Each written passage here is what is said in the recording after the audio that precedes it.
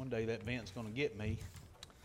I'm going to fall on my face and y'all are going to laugh and laugh. Don't worry if I'm okay, you're just going to laugh, aren't you? No, good to see everyone this morning. Hope that you're doing well.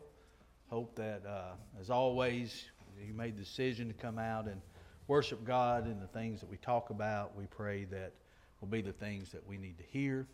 Our prayers do go out to John. I know he's recovering. He said they beat him pretty good getting his hip back in, and I'd say he's sore and going to be sore for a while. So we hope that he recovers and hope that they can do something to keep that from happening again. I think that's about the third time, or something that's happened, I believe.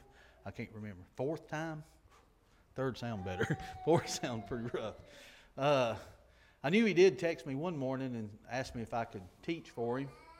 I said I would, then he texted me back about 15 minutes later, and he said, never mind, something popped, I can feel my legs now, I'm fine. So it can happen in just an instant. So we do wish him well and hope everything goes well with him. But I always see that my purpose is to remind you of how good a preacher John is, and be glad when he's back, when you see me up here. So that's my purpose. This morning I want us to look at and think about, it was read just a few moments ago, Jesus said, those who hear my voice are of the truth, and Pilate asked him, what is truth? And when you think about that statement, we don't usually think of truth as being flexible. We don't think of truth as being something that should be under discussion, trying to determine it. Truth is something that doesn't change, or it should be something that doesn't change. And truth can't be altered, or it can't be amended. Truth, by its very nature, is constant. It's reliable. It doesn't change. It's been said that Margaret Thatcher one time remarked to a reporter that was badgering her. She said, of course it's the same story. The truth is always the same story. And I thought about that. Sometimes people get tired of hearing the truth, but the truth doesn't change. Doesn't matter if we want it to or not. Doesn't matter if we try to make it. Truth doesn't change. Now, I think this is a simple idea, but there are people who literally work at undermining the belief of absolute truth. And you've heard me mention this several times from this pulpit, that you hear people make the statement, it's my truth. And what that's saying is, my truth's different than your truth, so there's no absolute truth. And it comes down to moral relativism. Moral relativism, for those that don't know about the idea, it's the belief that truth is changeable. In other words, if it's relative to a circumstance, or it's relative to a point of view, or it's relative to what's taking place or what's happening. And so if it's relative and it changes based on your point of view, we're never going to come to an agreement of what truth is. As a matter of fact, there's a book that's called Inquiries in Sociology. And it declares that there are exceptions to almost all moral laws depending on the situation. What is wrong in one instance may be right in another instance. And they go on to explain this way.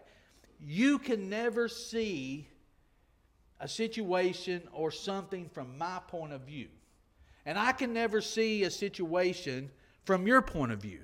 And since we'll never see it from each other's point of view, we're going to come to a different conclusion each time. But what I see as my point of view is my truth. What you see from your point of view is your truth. And it very well may be different. But we can have different truths because we're coming at it at different point of views. Now that sounds reasonable.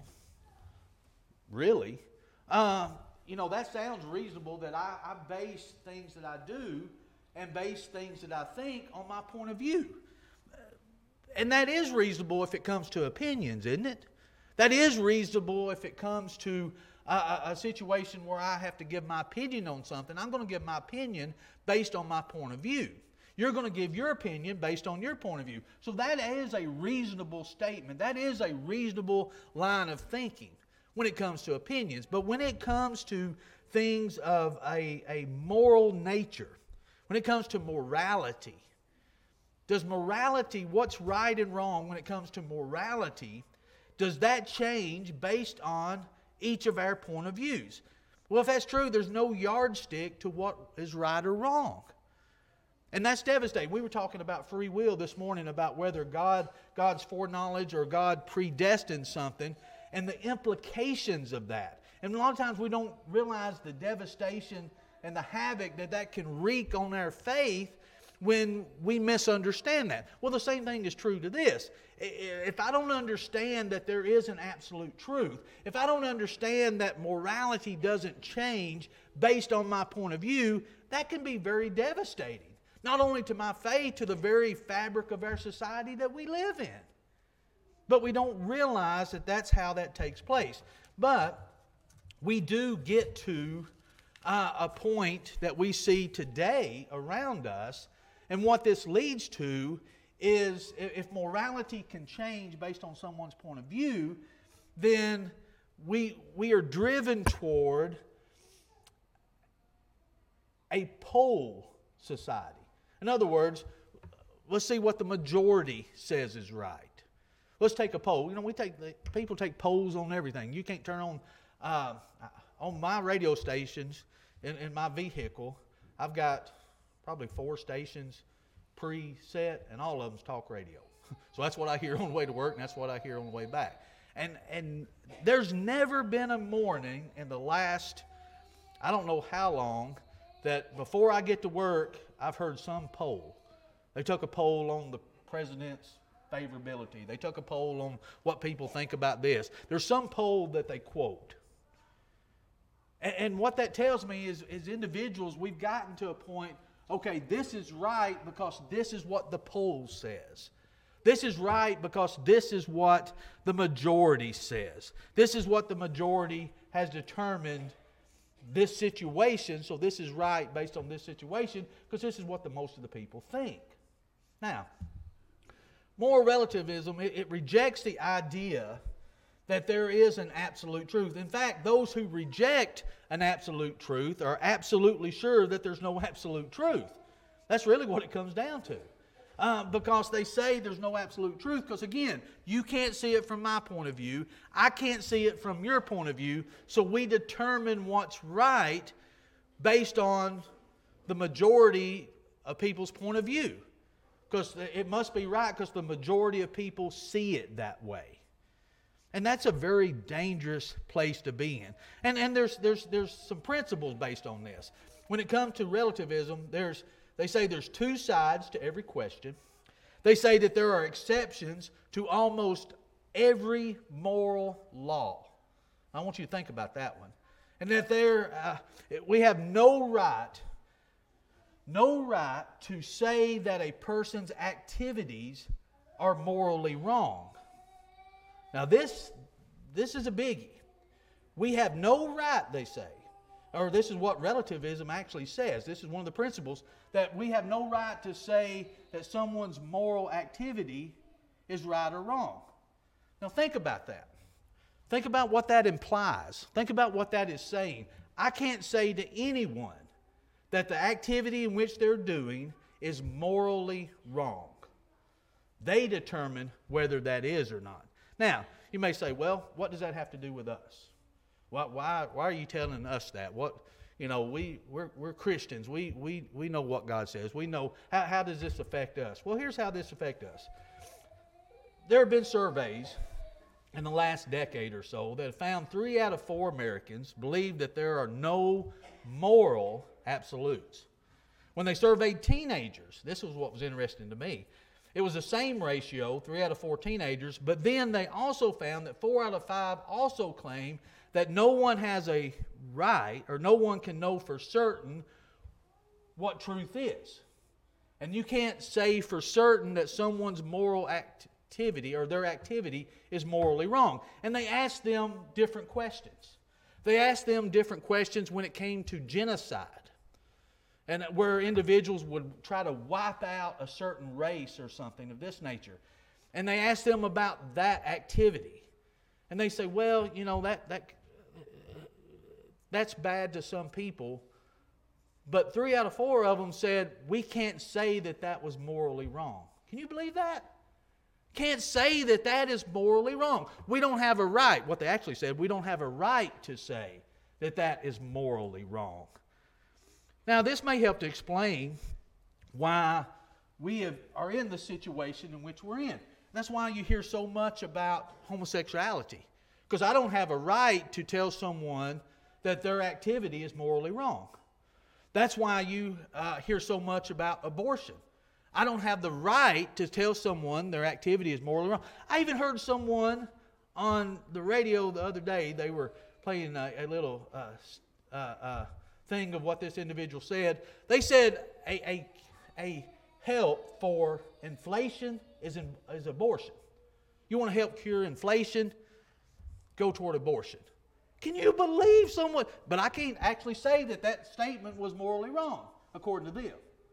But that's where we've gotten to now. Someone can say abortion, if we would be for abortion and they'd be more abortion, let's just call it what it is. If we would kill more babies, then the inflation rate would be better. Can you imagine that? But that's why we're at the place that we're at now. There was a rally, when was it, Friday or Thursday, in Nashville, where, you know, it's come out about hospital in Nashville, Vanderbilt, how parents can take their children in and actually stop puberty, give them certain drugs, actually have surgery on them. If they're a boy, you know, we want them to be a girl. If they're a girl, we want them to be a boy. Matter of fact, the rally was called Stop Child Mutilation. That's what the rally was. But how do we even get to a point where we're discussing parents bringing their kids in saying, you know, they're acting like a tomboy, so they want to be a boy. I want to turn her into a boy. Or this boy is acting a certain way, so God got it wrong, he's born wrong, let's turn him into a girl. Can you imagine that? What do you do with a girl that's in a princess dress climbing trees? I've got a granddaughter who does that. She want to be a boy or a girl? Really, think about that. I don't understand how we get to a place like that. This is how. We get to a place like this when we start thinking that there's no absolute truth. That morality is based on majority, what the majority of people say and think. So it must be right because the majority of people are seeing it this way. Or they try to make you believe the majority of people are doing this. They try to even manipulate that, I guess. But that's why we hear so much about this. So why is this? I think it's partly because of rebellion. In Daniel chapter 8, verse 12, it says, because of transgression, an army was given over to the horn to oppose the daily sacrifice. And notice, he cast truth down to the ground. He did all this and prospered. Cast truth down to the ground. I think that's what individuals are doing today. I think we've come to this place of rebellion where we're just casting truth down to the ground and saying, you can't even know what truth is. You know, it's like Jesus said, those who hear me are of the truth. And Pilate said, what is truth? Well, truth has been cast down to the ground today. It's being stomped and trampled over in rebellion. No one wants to hear the truth. No one wants to accept the truth. They say there's no such thing as truth. All there is such thing as morality majority. Whatever the majority thinks, that's what it is. And it could be because people don't want, they want to live a certain lifestyle. And if they want to live a certain lifestyle, they accept this kind of absurdity. Look in Jeremiah chapter 7, verse 28. So you shall say to them, this is a nation that does not obey the voice of the Lord, their God, nor receive correction. Truth has perished and has been cut off from their mouth. Notice what it said. It says they don't want to obey the voice of the Lord their God. They don't want to receive correction. They want to live their own lives. So if I'm living in a way that is not according to truth, is not moral, I don't want anybody to tell me it's that way. So we create this illusion that there's no truth. For certain. That morality is based on whatever you want to do. You don't have the right to tell me my activity is morally wrong. Did you ever think we'd have these discussions like this? Did you ever think we'd get to a point where you actually would have someone say, I tell you, a good cure for inflation, kill the babies? That's just absurd. I can't even fathom where that would even come. And you know what I heard in the background? Clapping. It makes no sense. But that's where we got. Because when you open the door a little, when you say this, you have to say it all. There's no in between. You open the door wide open. You go from same-sex marriage to marrying a mule or a chicken. And that sounds absurd, but there's no end to it, is there? If you can't say one's wrong, morally activity's wrong, you can't say the other's wrong.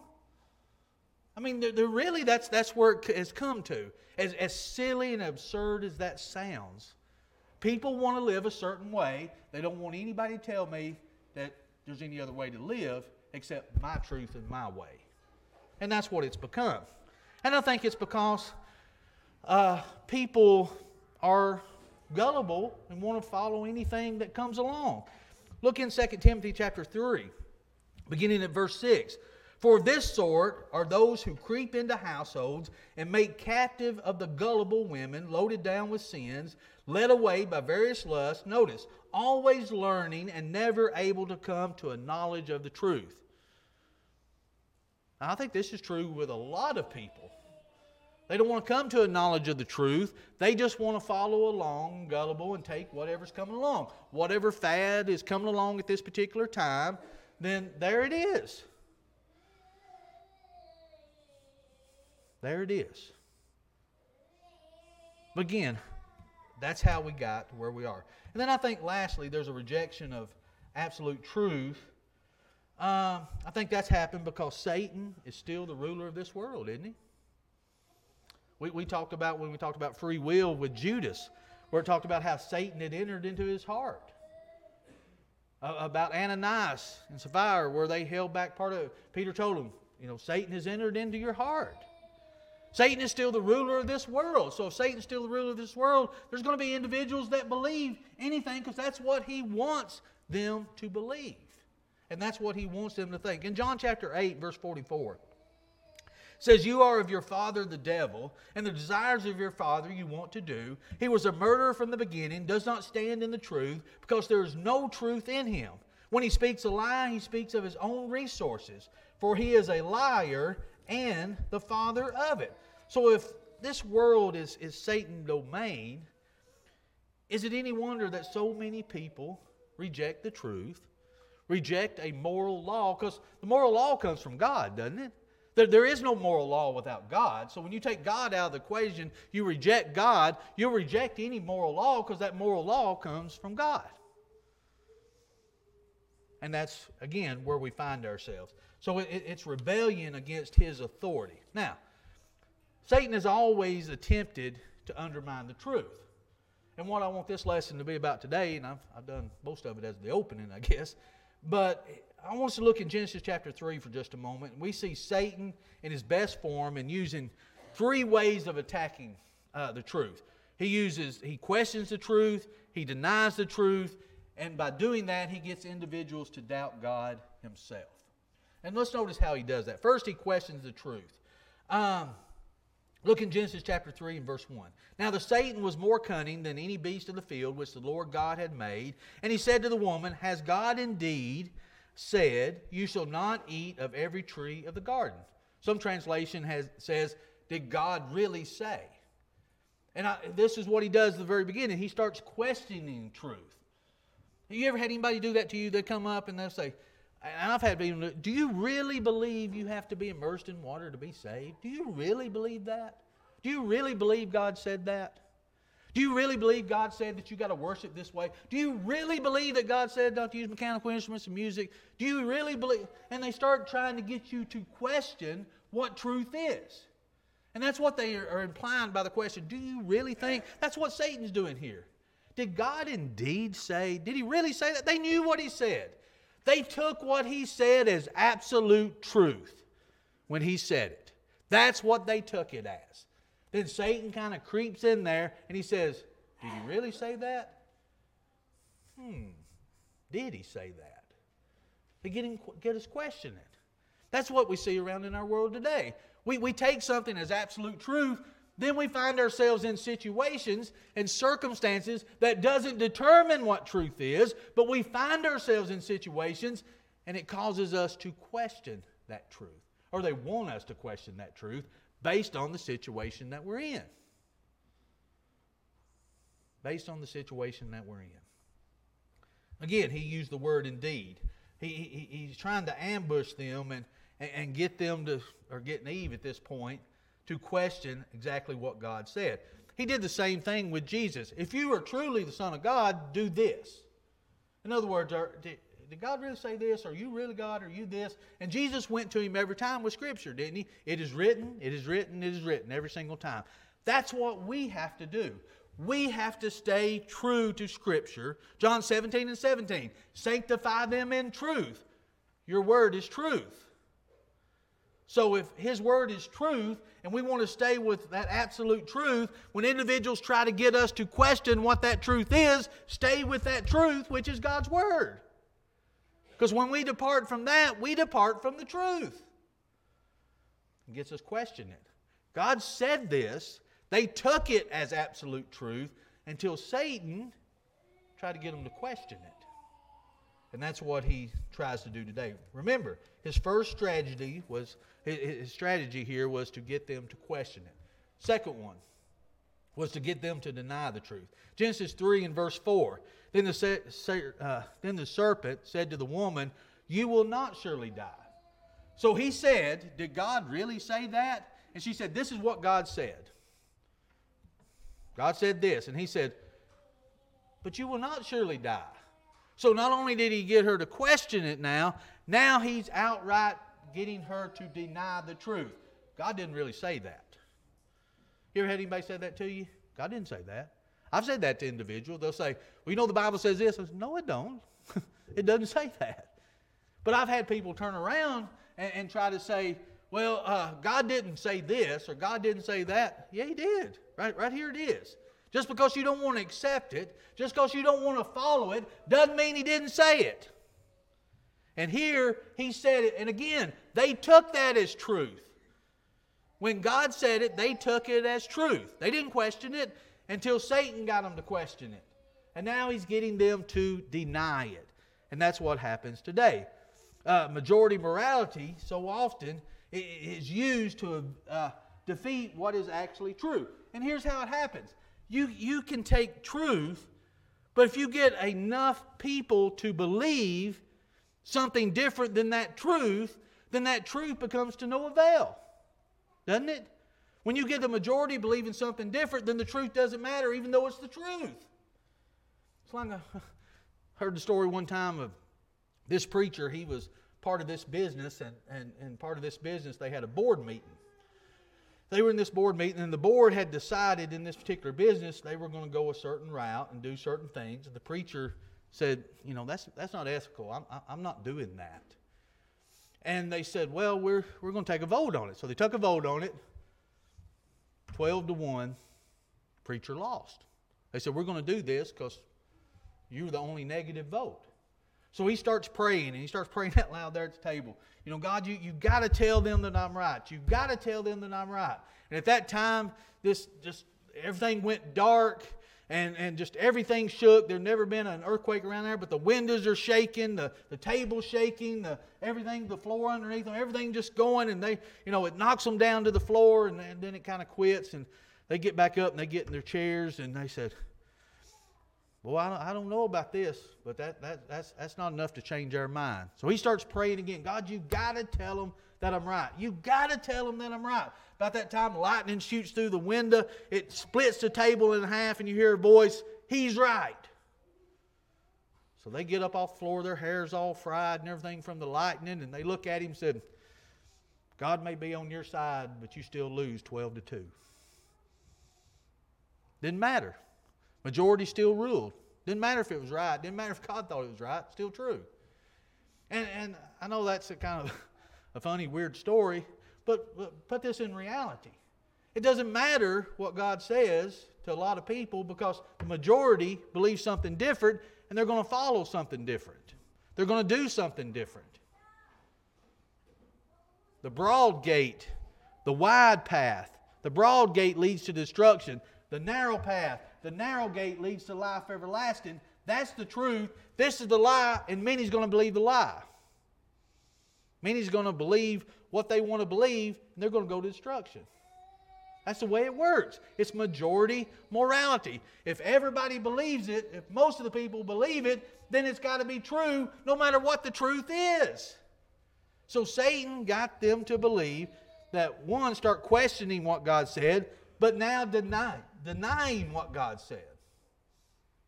Even though they knew what He said, even though they took it as truth, till they started talking to Satan.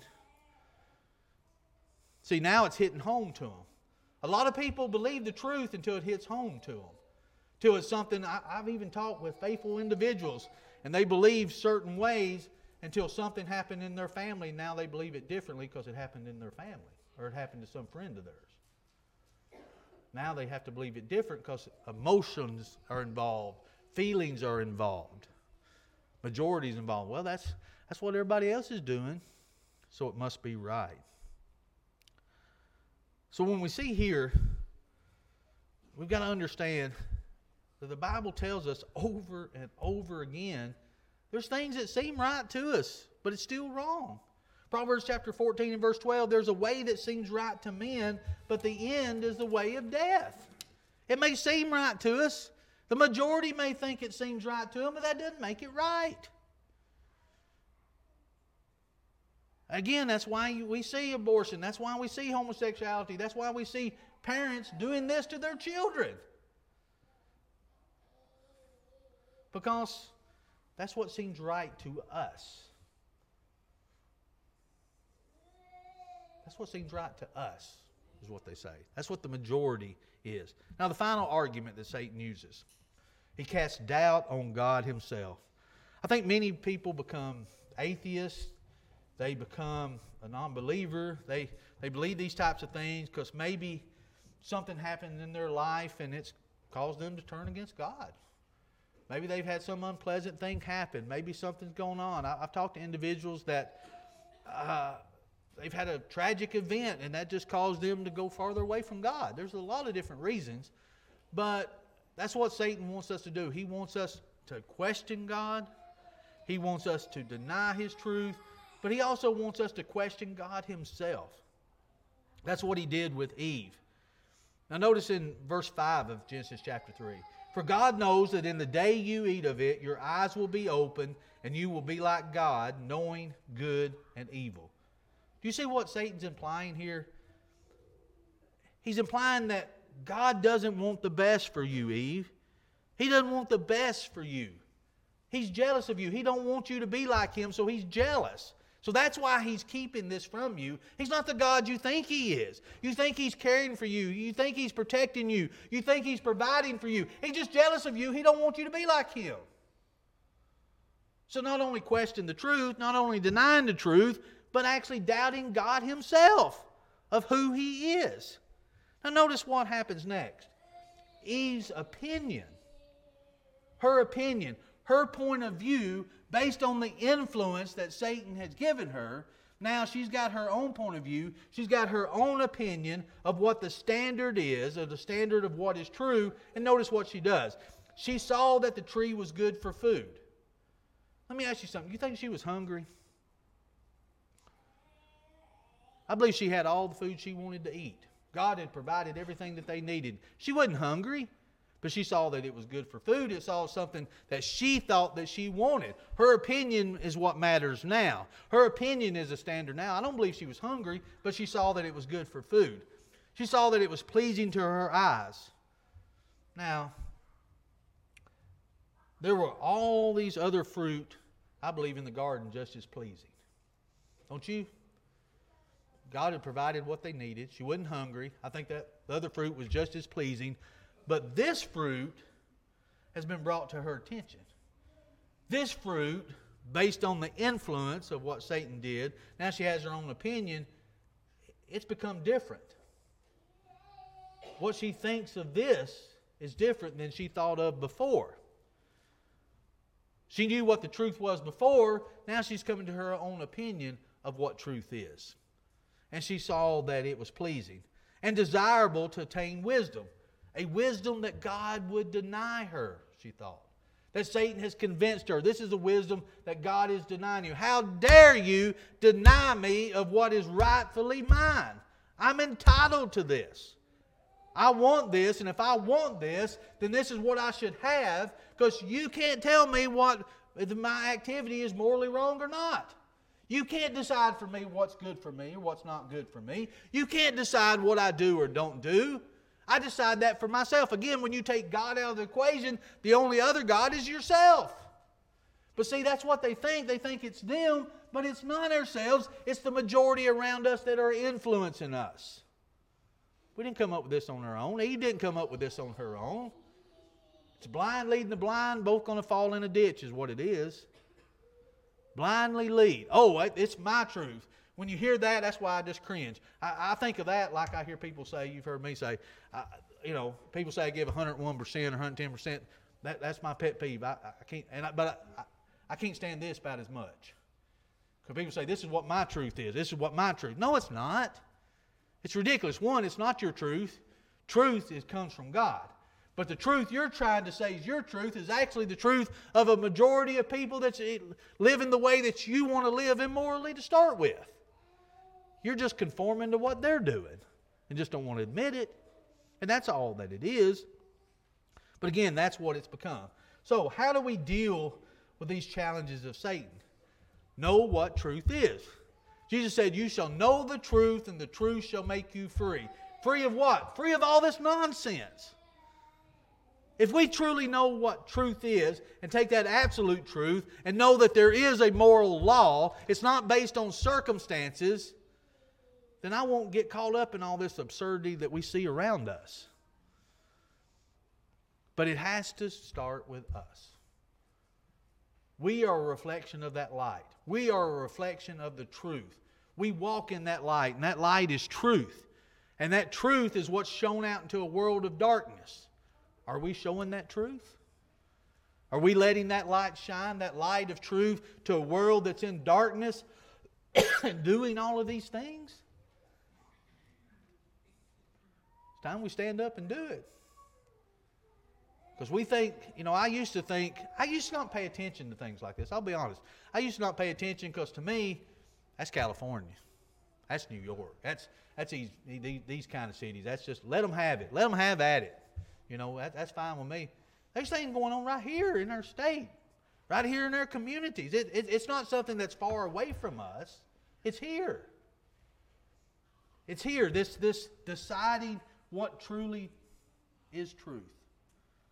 Well, friends, God's already told us what truth is.